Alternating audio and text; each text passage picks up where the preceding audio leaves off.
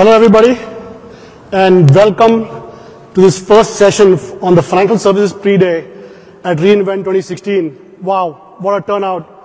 I've heard that we have about 3,000 registered guests from the financial services industry. So that's a great turnout for the first ever Financial Services Pre-Day focus on financial services.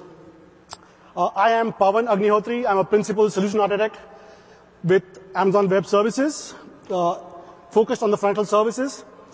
And I've been with AWS for about 3.5 years and have worked in the financial services industry for about 13 years before that. So very familiar with the industry, very familiar with the kind of constraints we all deal with. And today, I'm going to talk about fraud detection and machine learning on AWS. This session is based on the work I've done with some of the financial services banks, trying to build a fraud detection system using machine learning on AWS. How many data scientists do we have in the room? Quite a few. So basically, the goal here is to sort of present to you how to create a platform for machine learning on AWS and use fraud detection as a use case. There's going to be no code or deep math in this session. We're going to look at AWS as a platform for your fraud detection and machine learning. So, fraud detection is basically trying to find fraud in transactions that happen for the financial industry. It's a big problem and a major concern for the banks due to the nature of the business they are in, right? There's a lot of reward for fraudsters to commit fraud on the banks. Any fraud they commit, they have immediate financial reward from that. So the banks are under constant attack and probe from various bad actors trying to penetrate their systems, use nefarious means to transact and extract money. The banks need to be able to detect and prevent this fraud while allowing the main customers transact their business successfully without any problems.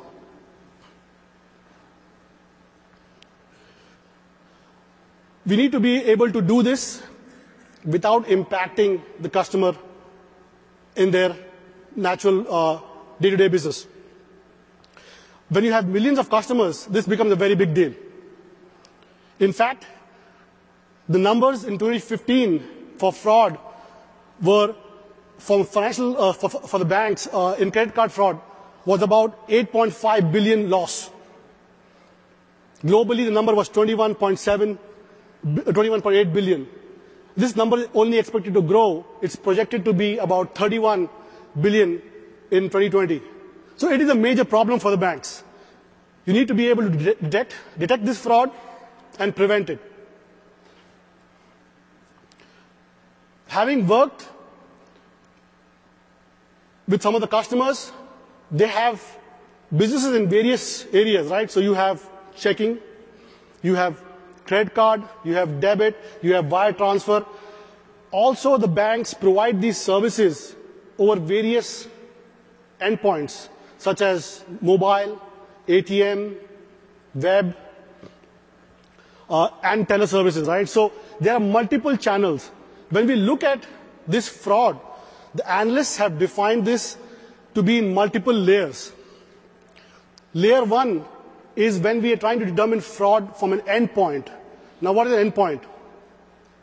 A stolen card, a compromised ATM machine, a compromised credit card machine. These are the kinds of fraud that some of the fraudsters try to compromise the machine and commit fraud in layer 1. In layer 2, we're trying to detect fraud in a session-based, where, for example, when a customer logs into a website, the very first thing they may do is go to their account and look at the balances, maybe look at some statements, and then create a transaction. In a fraud scenario, a bot acting on behalf of a fraudster may just directly log into the account and go straight to a transaction. That's a variance in the actions of a customer. So that's how you would determine a fraud in layer 2. In layer 3, you would have fraud across the channel. So for example, you have a checking account, or you may have a bill pay set up on that. You have regularly 3 or 4 transactions happening per month to known entities. Suddenly, your account is compromised, or a fraudster is behaving differently. They may suddenly try to do a couple of 100 transactions to different entities. So that's a layer 3 level fraud. In layer 4, we may have fraudsters acting across multiple channels. So whether you have checking accounts, saving accounts, credit card, debit, mortgage. So there may be fraudsters trying to commit fraud by manipulating transactions in these various accounts. So you need to be able to detect that pattern as well. In layer 5 is where we may have multiple fraudsters colluding together using various means, doing bill pays, transfer of accounts, ACH transactions, wire transfer, so on and so forth, to basically commit a fraud transaction against the bank. So we need to be able to determine all these kind of frauds. As we go down from layer 1 or go up from layer 1 to layer 5, the complexity of this fraud, as well as the difficulty in determining or matching these patterns, becomes higher and higher. How many of you, by show of hands, are running fraud detection systems today? Wow, quite a few. If I were to say, like today, we have a rule-based fraud detection system. Does this, by show of hands, how many of you are running rule-based? All right. So rule-based have been the norm so far, right? So rule-based fraud detection, for example, in the credit card environment, you have a credit card transaction coming in. It goes through a rules engine. In the rules engine, you'll have specific rules defined. Is this card a known stolen card? Is this terminal a known compromised terminal? Is the rate of transactions different from what we normally see in this customer?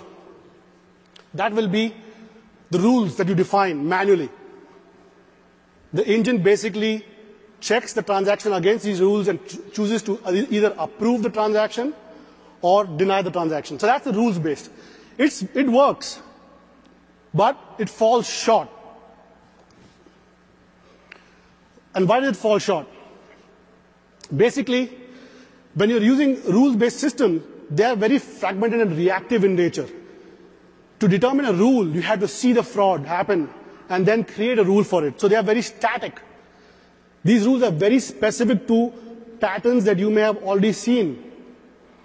When you're trying to do multi-layer fraud detection, layers 1 to 5, your rule may not match. So a fraudster may get away with doing fraud. The rules are created by humans, and therefore there are certain biases and errors that enter into the rules.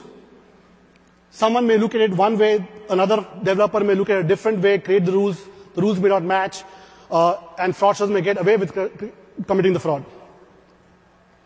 They need to be regularly updated. Anytime a new fraud happens or a new pattern is detected, you need to be able to detect that fraud or create a new rule for it. Right? So it's difficult to manage. It requires constant love and care. You need to be able to update the rules regularly to be able to make an efficient fraud detection system. And finally, these cannot scale. When you're looking at layer 1 to layer 5, the complexity of the fraud is really high. Layer 1 is dealing with one endpoint. Layer 5, you are dealing with multiple fraudsters. How do you put rules for dealing with a scenario like that? So complexity becomes very high and it cannot scale. Also, days like today, Cyber Monday, you have 3x, 5x transaction rates for credit card transactions. Rules cannot scale. So in working with some of the customers, they define to me some of the problems they face and looking for a solution, right? Banks have tens and millions of customers doing tens of transactions on a daily basis, right? On peak days, there may be 2 to 5x the number of transactions. When you have millions of customers, this thing adds up.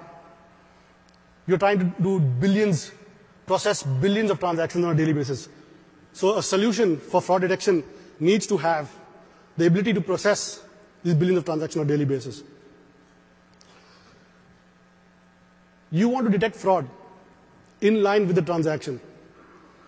So when a customer swipes the credit card, as the approval comes in, it should be able to go through your fraud detection system and determine whether it's a fraud so that the system can determine whether to approve or deny this charge. So it needs to happen in a couple of milliseconds.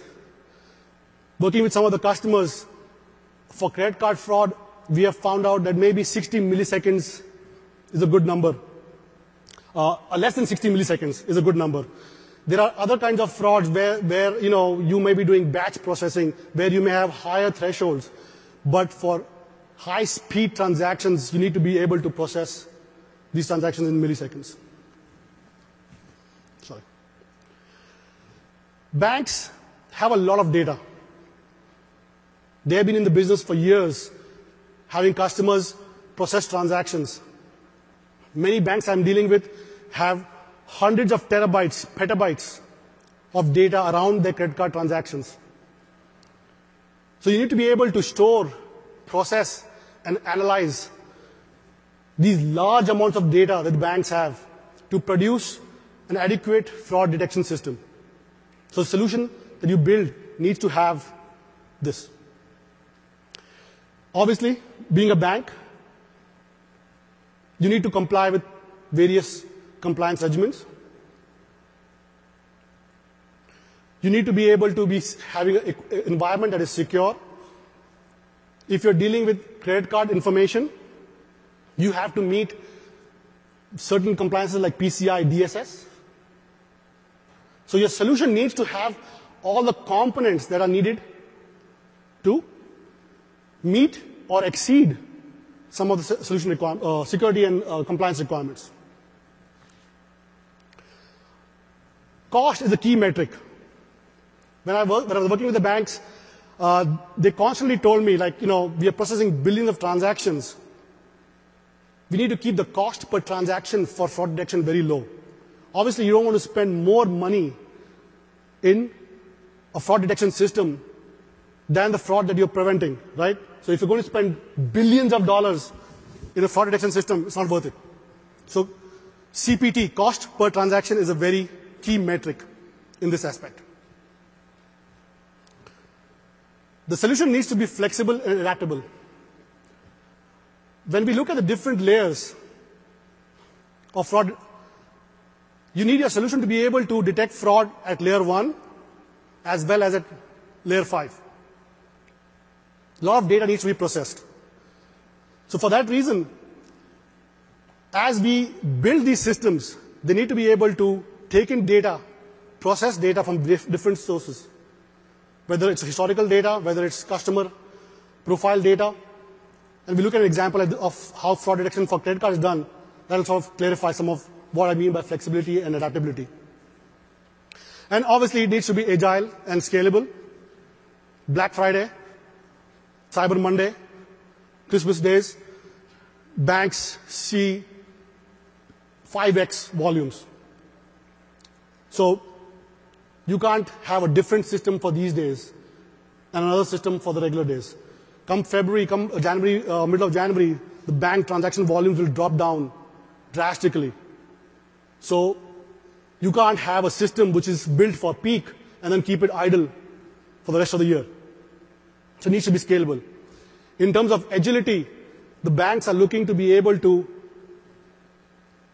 use their data scientists' time very efficiently, meaning that they need to provide a platform where the data scientists can utilize large amounts of data to create new models, to verify existing models. As new production data is coming in, they need to be able to validate the existing models against the data and ensure that the accuracy level of their machine learning algorithm is up to the mark of what needs to be detected.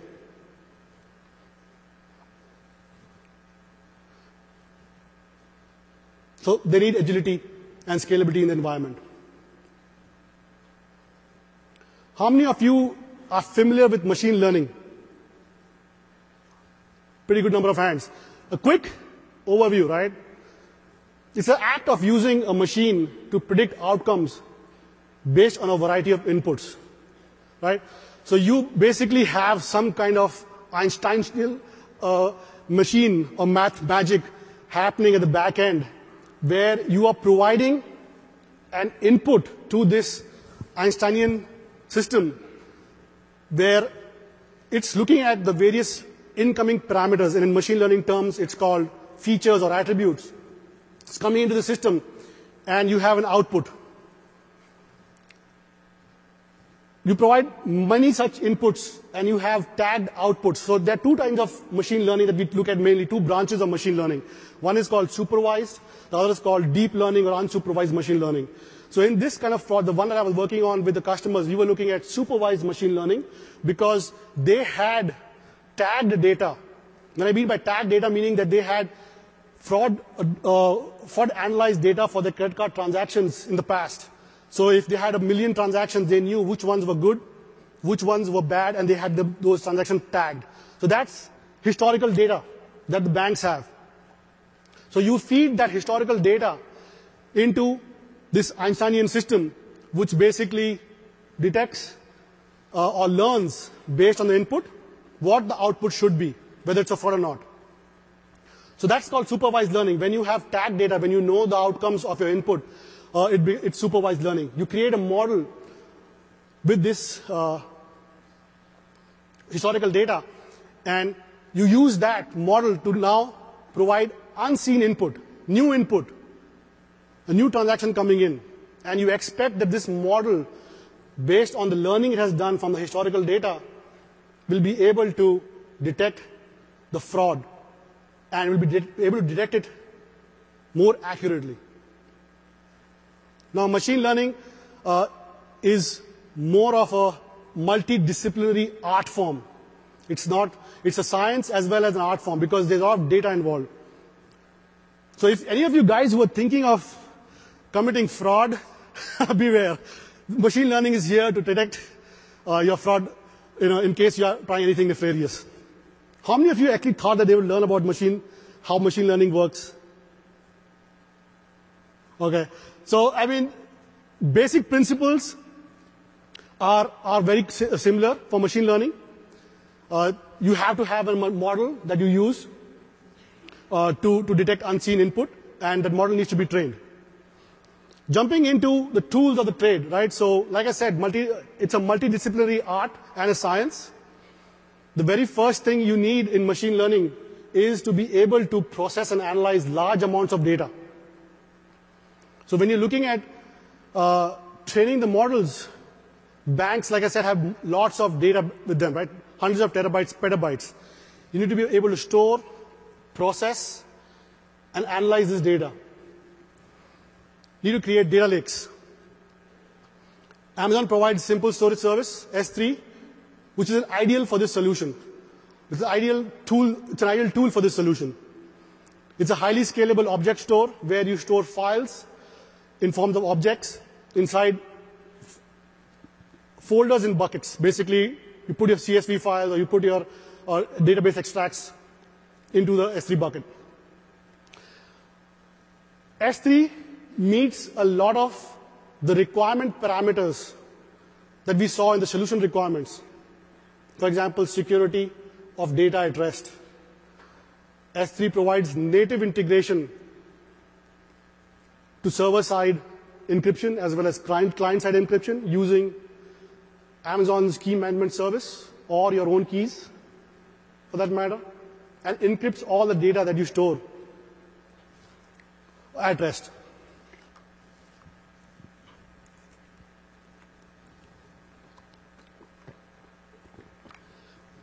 Since it's an API-driven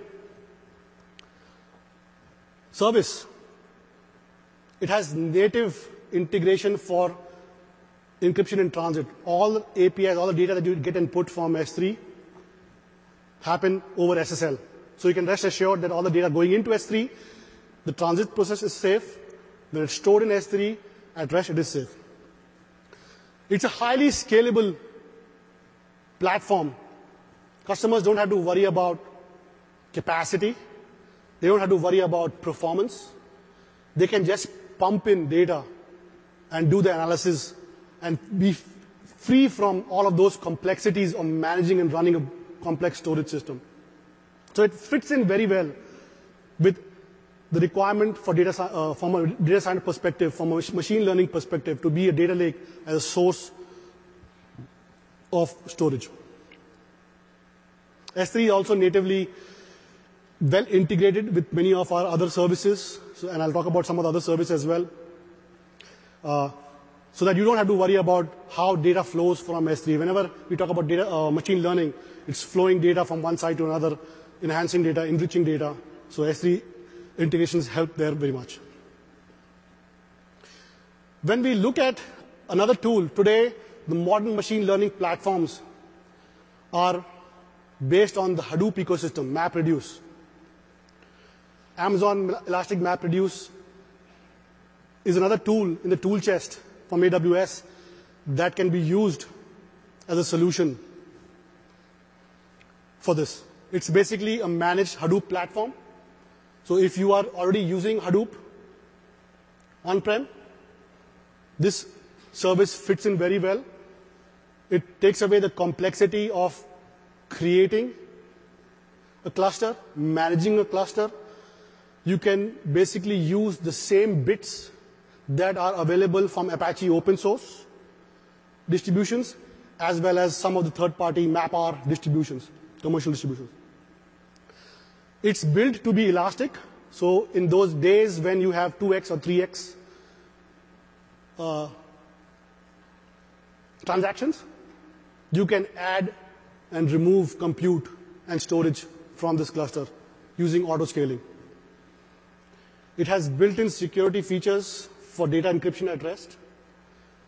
It also has security features for data in transit. So when you're looking to meet PCI DSS kind of compliance requirements, many of these are already built in to the EMR service itself. So it relieves you of the headache of doing that. A data scientist is most productive when he can focus on the data aspects. And he's even more productive if he has 2 or 3 data engineers who can help him with the job.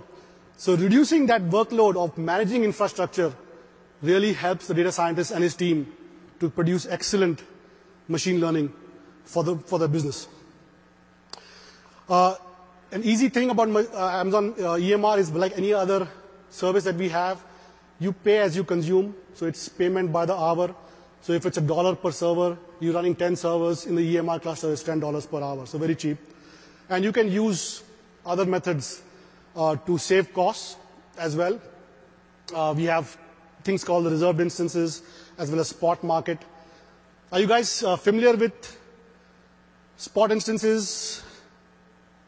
Pretty good.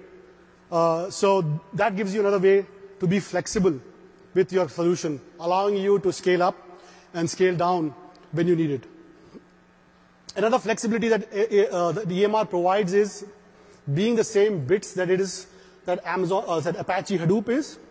You can easily integrate any Apache package. For example, if you have Spark, Presto, Zeppelin, these all integrate very well into the Amazon EMR service. So you can do exactly the same things that you're used to doing on-prem, or if you're building a new platform and you find some good tools available from the open source world, it can be used in MapReduce. For those who are familiar with Hadoop, will recognize that Hadoop has a master node and a slave node. So similar to that, EMR has a master node which runs the name node for the storage. It runs the resource manager for the job management. And we also have the slave nodes. AWS has extended the concept of the slave nodes to include core nodes which manage and store data and run the jobs, the yarn jobs, task managers, and task nodes. The task nodes are only purely compute. They don't have storage. This is a good way for the application to use additional compute using the spot market. So you can basically easily add a new set of task nodes to your EMR cluster. When the processing requirements is high, you use these task nodes to process your additional compute requirement, and when the processing is done, you scale back and remove the task nodes. Now, this can also be done with spot market. So you can add task nodes that you bid on, and that will help you save up to 80%, more than 80% in your costs for running an EMR cluster or running this solution on AWS. So for the days when you have end-of-day batches or you have a weekend processing, or when a data scientist wants to run or test the algorithm with production data, they can use this method. One more point I was wanting to bring up is you can also scale the core nodes. So if you so desire to add more storage as data comes in, you can add core nodes and then remove those core nodes from the cluster. So very flexible environment that you get from a Hadoop platform on AWS. In the solution that we built, we used multiple Hadoop applications. We needed to be able to process streaming data. So Apache has some open source projects like Storm, Flink, Apex. So we were able to easily install these open source products on our EMR cluster. As part of the data pipeline, we needed to store data. Like I said, there's going to be a lot of data from credit card transactions historically, as well as the transactions coming in. The cluster needs to be able to store and process this data. So we have databases like Apache HBase, Hive, Presto, Apache Ignite, which I'll talk about later, as a fast, low latency data grid on the cloud. There are also tools like Pig and Mahout and Zeppelin for analytics. You can also install RStudio, third-party machine learning libraries like MLlib, third-party vendor products like H2O.ai. So you can install all of those on EMR. So these form the basic tools in your tool chest for machine learning.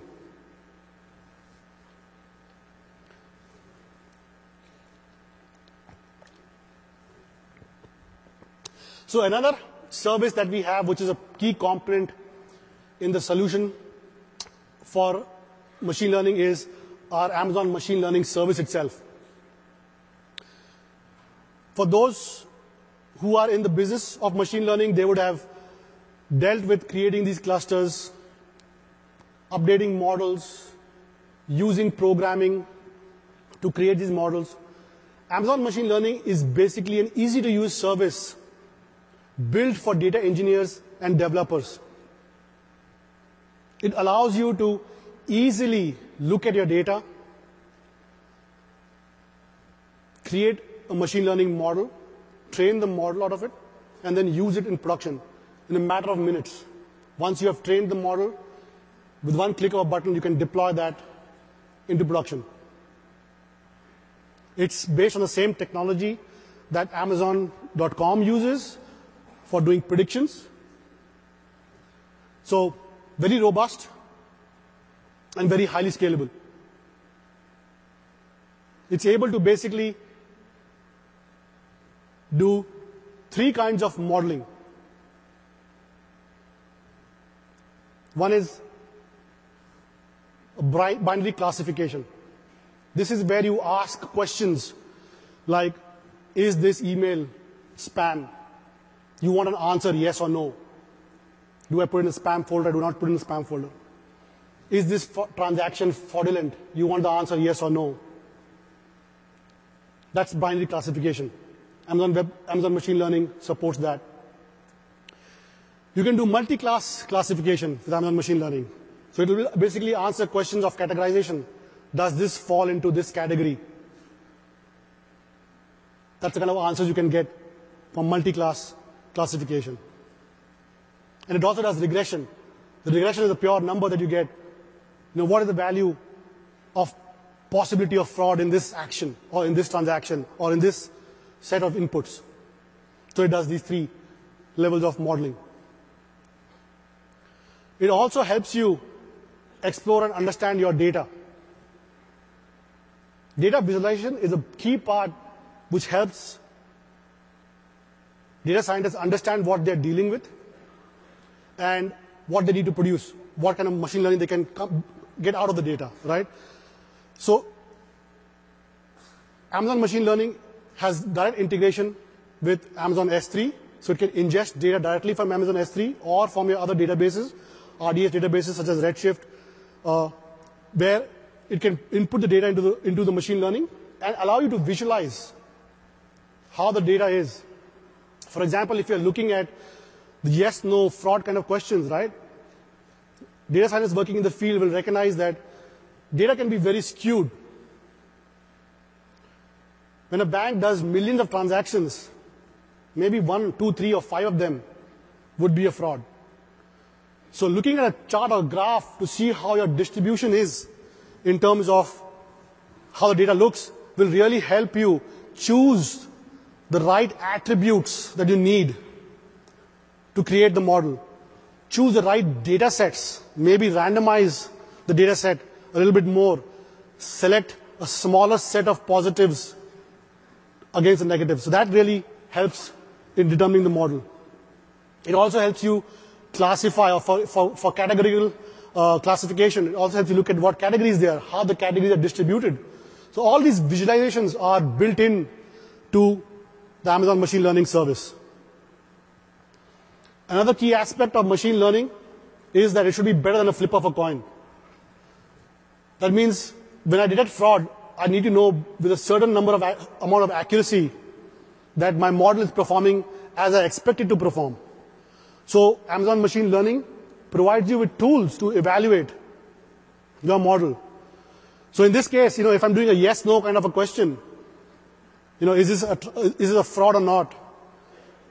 I need to evaluate whether my algorithm is doing, or model is doing, more false positives or more false negatives, and overall how is it performing in terms of fraud detection. Is it doing 80%, 90%, 95%, 99%?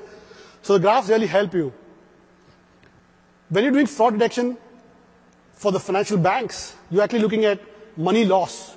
So in this case, you may be evaluating your models. A false positive may be okay. You'll have a sad customer where their legitimate transaction gets denied. But a false negative would be really bad. Someone actually got away with the money. So having tools like this to analyze your machine learning algorithms really helps in determining the accuracy, the amount of fraud that you're protecting, the money that you're saving the bank. You can actually quantify, right? The $8.9 billion that banks lost in the US, how much of that you're saving in the fraud model that you're creating. And other graphing tools, right? So you can look at how much residuals your model has, what kind of categories, if it's a categorical solution. Also, since you are creating models, you can evaluate one model versus another. Machine learning is, like I said, is an art form where you are creating input attributes. You may have hundreds, thousands of attributes. How many of you are familiar with attributes in machine learning? Now keep your hands up if you use 1,000 attributes or less. Very few hands. Banks sometimes use up to 3,000, 4,000 attributes. These are like columns of data in a database, trying to detect fraud. So knowing which attributes to select from those 4,000 columns is really valuable. So you create multiple models, you try to test them against fraud scenarios, and get an output and score the model. So this model did better than the baseline by this amount by choosing these specific columns or attributes. So let's put it all together. I've spoken a lot so far about the tools, what the problem is, what is required from a solution. This is a solution that I built with some of the customers for the fraud detection on AWS. So the very first thing we were trying to build here was a model for detecting credit card fraud in credit card transactions. So with this, what goes in is basically data. Lots of data, right? You have a customer profile, obviously. The customer profile includes demographic attributes, maybe including some derivative or dynamic attributes such as, where does the customer shop? How much money do they spend on a regular basis? What is the average transaction rate of the customer? So these are attributes that are stored in databases, and banks have a lot of historical data around this. As well as when you have millions of customers, this data set by itself is huge. Working with banks have 50 million customers. Think about 2,000 attributes, huge data set from a customer profile itself. So banks have a lot of data about the customers, how they transact, where they transact, what is the pattern they use, things like that. In a credit card, obviously a store is involved where the money goes. The customers give the money, it goes to the store. The store, again, we have data around store demographics. Where the store located? Does it have employees? What kind of business is this in? Is this a high risk business? For example, gas stations have the highest risk in fraud. So you have those attributes within the store profile. You also have dynamic attributes. What kind of values of transactions do they do? How many customers come per day? What is the average value of a customer transaction? These are all attributes that are stored in store profile. Again, a huge data set because there are millions of stores accepting credit cards and debit cards. So a big data set right there. So you've already seen two huge data sets. Finally, we have the transaction by itself. Every time you swipe a card, it creates a transaction. This includes data such as the terminal where it was swiped, the amount of money for which it was swiped, what the credit card number is, expiration, whether it was swiped or it was entered in by keyboard, and things like that. So transaction details come in. Where, what store was it? It has store data as well. This is a huge data set by itself. Like I said, banks transact a lot of credit card transactions. This by itself on a daily basis could be hundreds of millions of rows coming into your system, platform. So your platform needs to be able to support this. So here's the architecture. When we're dealing with a solution on AWS, it needs to be PCI DSS compliant, obviously. This is not only for AWS, it's for on-prem systems also. We have built these systems before. You need to be able to meet your compliance requirements. At a very high level, PCI DSS says you need to meet these 12 high-level goals. These goals being making sure that the data is secure, in transit, as well as at rest. No unauthorized people have access to the credit card data. You have a proper governance strategy around how you are managing and protecting the systems. So you're patching it, you're making sure you're auditing it, logging your environment. No unauthorized access is allowed. You are protecting the environment using firewalls so that no unnecessarily traffic is getting into your systems. So you need to be able to meet these compliance requirements when you're building a system. So you may already have a data center where you have your applications, where either historical data is put or you have upstream systems which are generating the analytics around derived values for the customer. You can basically connect to the AWS cloud using Direct Connect and store this data in S3 to create a data lake from your data. So all the data you have, hundreds of terabytes, petabytes, you can store in S3. Like I mentioned, S3 has native capabilities to ensure that it meets PCI requirements, right? So it has database, data at rest encryption, data in transit encryption, which meets the PCI requirements. It has integration with IAM, so you can allow specific users to access, so you give fine-grained control over who has access to the data that meets PCI requirements. Further with IAM, you can also control who has access to this whole environment that you're building, right? I will not go deep into IAM because that's a topic by itself, but the point being here that with all these fine-grained controls, you can control and meet your PCI DSS requirements for authorization, authentication. We have other services which PCI DSS requires, such as making sure that you're monitoring, you're auditing, and logging all the changes happening to the infrastructure, all the modifications happening to firewall rules, who is accessing the data. All of that can be achieved using some of the other services that we have. Amazon CloudWatch, basically the monitoring tool. It allows you to monitor your infrastructure.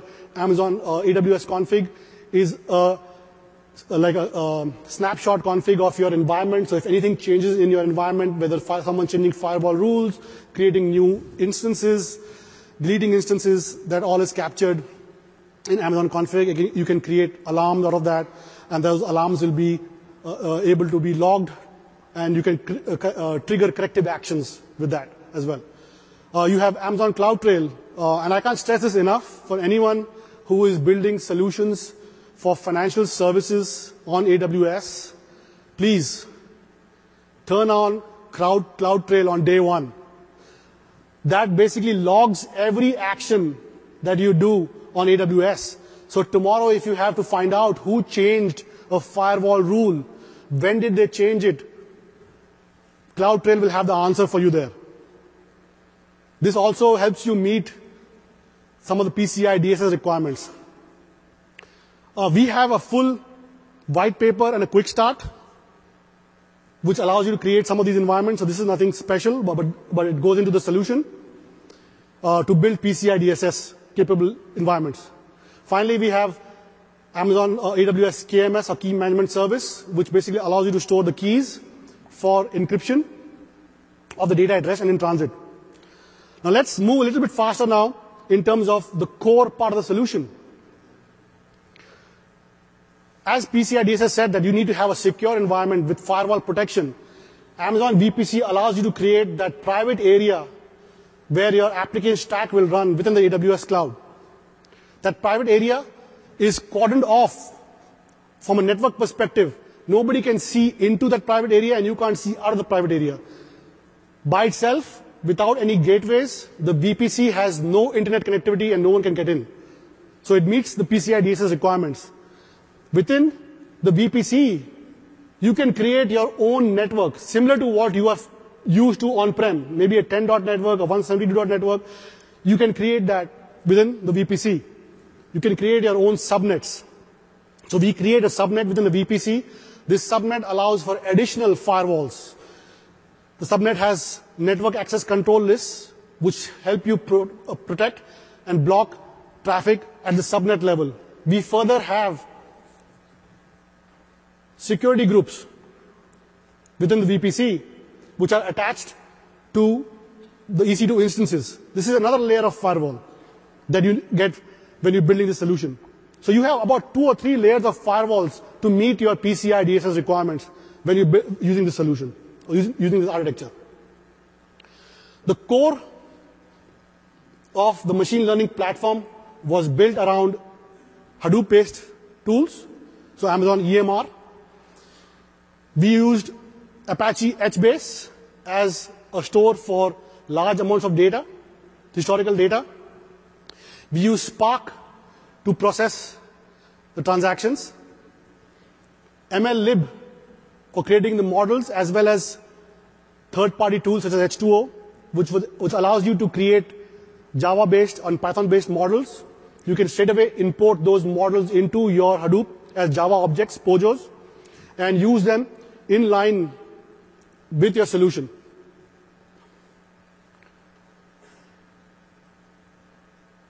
We used Apache Ignite as the low latency data grid. Like I mentioned, when one of the requirements were to be able to process billions of transactions and with a very low latency.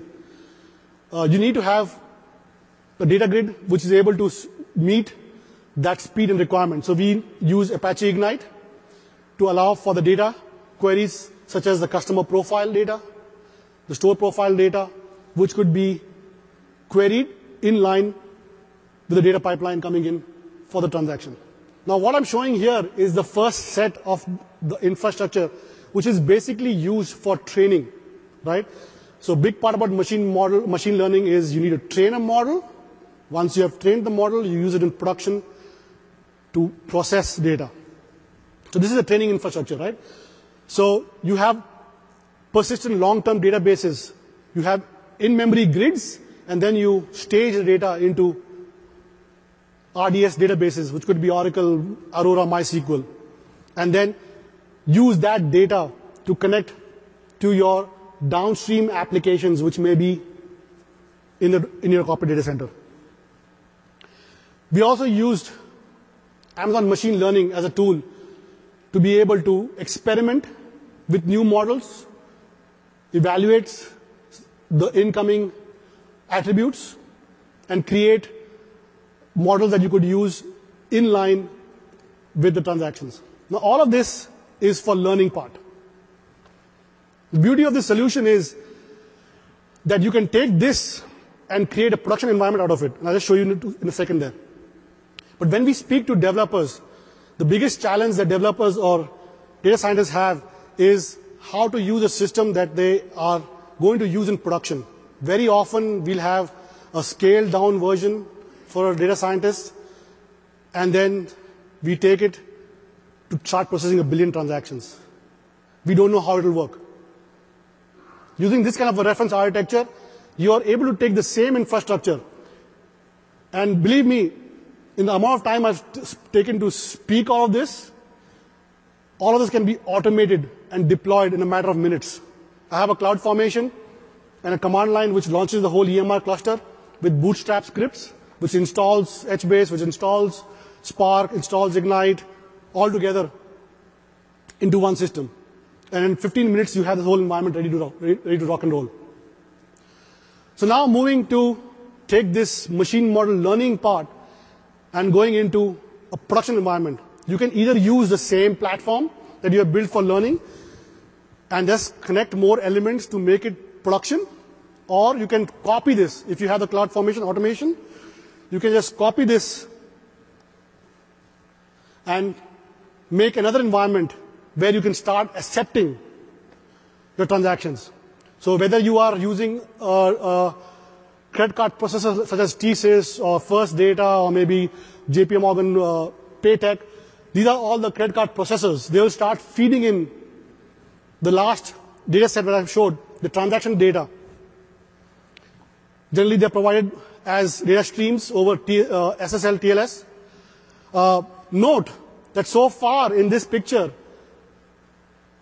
the VPC has no external connectivity. For PCI DSS, we have built this environment such that it's completely secure. No one other than people who are authorized and allowed to use the infrastructure can get in.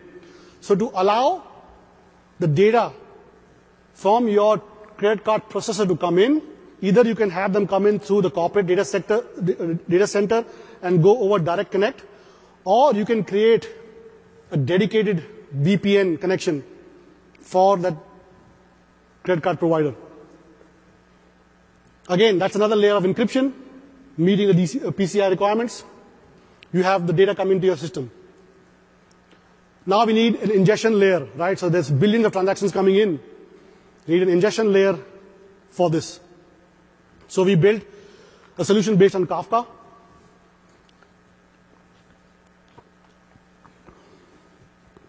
all the transactions that came in were captured in Kafka and then streamed into our Hadoop platform using stream processing engines such as Apache Apex. I've put Flink in there as another option. You can use Flink as well. The basic idea being that once you have data ingested, it forms the data pipeline from ingestion all the way to the credit card transaction approval. As part of the Apex solution, the data is enriched. So when data comes in from the transaction perspective on Kafka, it may be 1 kilobyte, 2 kilobytes, and a string of, this is the credit card number, this is the transaction, this is the store ID, this is the amount, some data about the terminal information. So that's the string that comes in. Once it hits the streaming processing, you need to enrich that data with the data stored in the other profile, the store profile, the customer profile. That's extracted from the Apache Ignite in-memory data grid. Once you have the model, the next stage of the processing hits your machine learning model with the right input attributes and produces the machine learning output, which is an approve or deny. So 2 parts. The same infrastructure that you created is extended to use in production. So this is the solution that we built. We were able to process 1 billion transactions with about 20 M4 10 XLRs. The cost of that infrastructure was about $20,000 in that range per month. When we look at on-prem environments for building these kind of solutions, the cost of infrastructure itself runs in hundreds of thousands and millions. So in terms of the outcome, we were able to, first of all, reduce the cost. And this was a key parameter I mentioned. Banks are looking to save on CPT, the cost per transaction. So we were able to reduce the cost of this solution from hundreds of thousands of dollars per month to tens of thousands of dollars, right? A factor of reduction there. We were able to meet the requirements of speed. The work that was required to do or build this solution on-prem took months. With the cloud formation and automation that AWS provides, we were able to stand up these environments in a matter of minutes. It cut down the time to first detection or first machine learning to days from months, right? And we were able to shift the focus and make the developers more agile by moving away from having them to work with infrastructure issues to focus more on actually developing more machine learning models, more accurate models, multiple runs, and so on and so forth.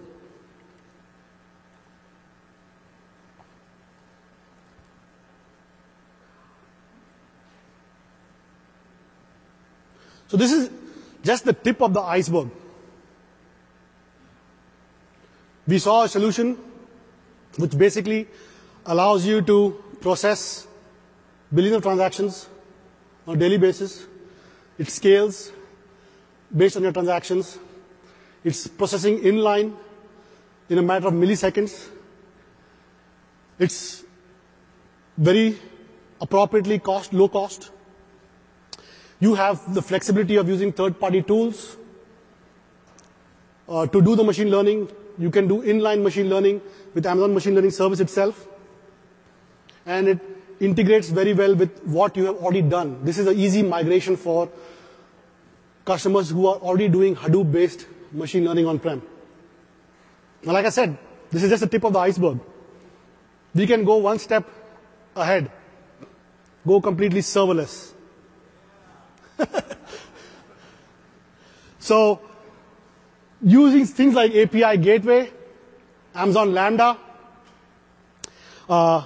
services more than infrastructure, we can further reduce the time it takes to develop your machine learning and fraud detection systems on AWS, as well as lower the cost. So you will have literally transaction costs in 0.01 cents per transaction, something like that, when you use serverless. And again, you don't have to worry about scale. You don't have to worry about elasticity.